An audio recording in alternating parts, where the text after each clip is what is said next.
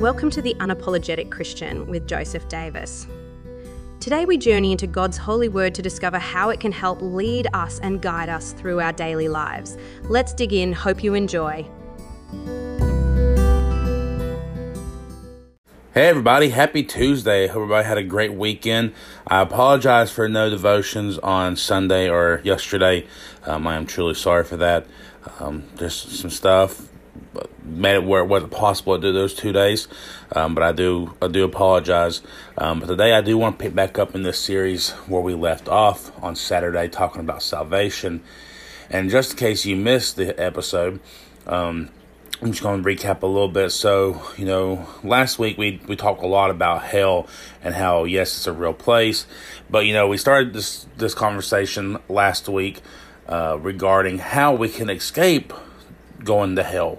Because obviously nobody should want to go there. If you want to go there, then you don't truly understand how horrible a place hell is going to be. But what is salvation? Salvation is God's grace. It's a gift of freedom from our sins that Jesus made possible by taking the punishment for our sins on the cross. We all know Jesus was born of a virgin, lived a perfect, blameless life, took all the world upon himself on that cross. He bore all the sins of the world from the very beginning to the very last sin ever committed. Jesus bore every single one of those sins for us, that way we could have the gift of salvation.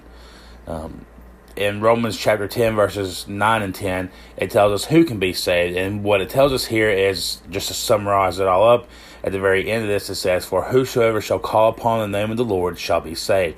That's anyone. We are all a whosoever, every single one of us. Doesn't matter who you are, doesn't matter how horrible you think you've been in life, you can be saved through Jesus Christ. And then we started talking about, what must you do in order to be saved? The first thing that we talked about was Romans chapter 10 and verse number 17.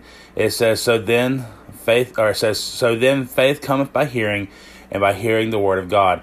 We have to hear the word. We have to dig into the word. We have to understand God's word. That way we can obey God's word. If we're just sitting on the couch, being a couch potato and never trying to seek God, then we're not truly saved. We have to seek God. We need to seek Him as often as we possibly can, because the only way we get to know God is by the hearing of His word. And by the hearing of the word, you have to be in the word.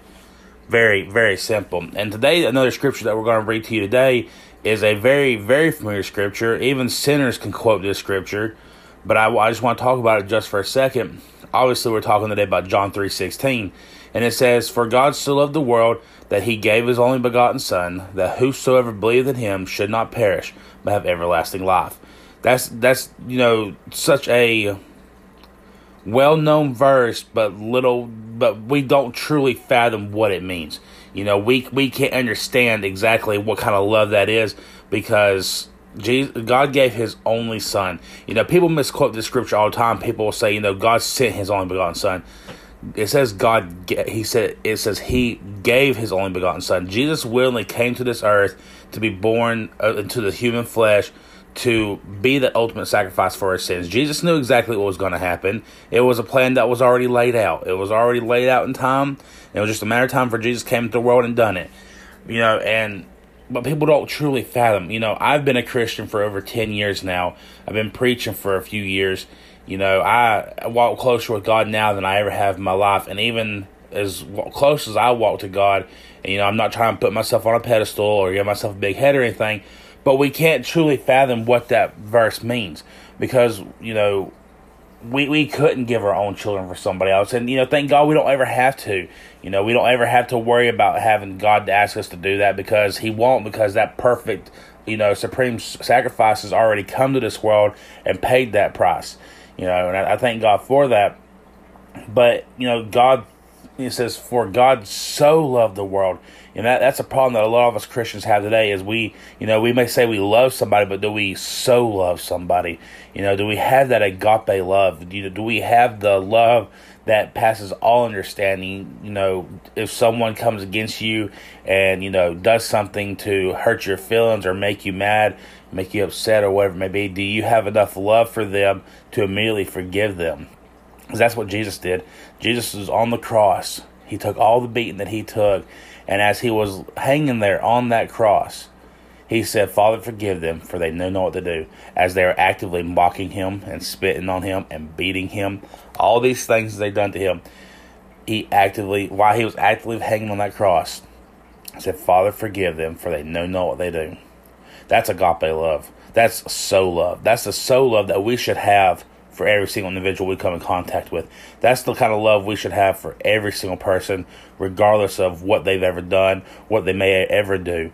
And that's not easy. That's a lot easier said than done. Trust me, I know. There's a lot of people who have come against me, especially here in the last little bit, that I truly never seen coming. I thought, I understand we don't live the exact same lifestyles, but I didn't expect for some people to come against me the way they did. But guess what? They done it to Jesus, and they'll do it to me as well. They'll do it to you as well. And I'm not comparing myself to Jesus. I'm not comparing you to Jesus. But the Bible says that we'll be persecuted for his name's sake. Because of the stand that we make for him, it's going to happen. Got a little sidetracked on that. But, we have to go back to John 3:16. We have to believe this word. It is impossible for someone to be a Christian unless they believe that Jesus is their Savior and that he is the Son of God. We have to understand that this is something true. Jesus was 100% human and 100% God. That's, a lot of people say that's not possible. You can't be 100% of something. Well, my Bible says that he is, and that he is, and he always was. And, he laid down that, that God side of him and walked in the flesh, and he had to do that because he had to crucify his flesh every single day. So that's why I'm trying to tell you that, we have to believe, first we have to, believe the words that we're here. We have to believe that Jesus, is our Savior, and he died on the cross for our sins, and that he is the true living Son of God. But I'm going to stop right there today. We'll come back tomorrow, and we'll pick up on the next part of this. If you need me for anything, if you have any questions, concerns, if you need additional scripture, whatever it may be, please reach out. I'll be more than glad to try to provide that information to you as quickly as I can. But until next time, the social media links will be down below as well. I about forgot to plug that, as well as the email address. Forgive me for that. But if you need me, please reach out. You know how to do so. But until next time, I hope you have a great day. Stay safe. Stay blessed. Remember, I love you, but most of all, God loves you. Please leave a comment, a review, and share this episode. Every time we have one of these interactions, it helps this ministry reach new listeners. I hope you enjoyed the podcast. Have a great day.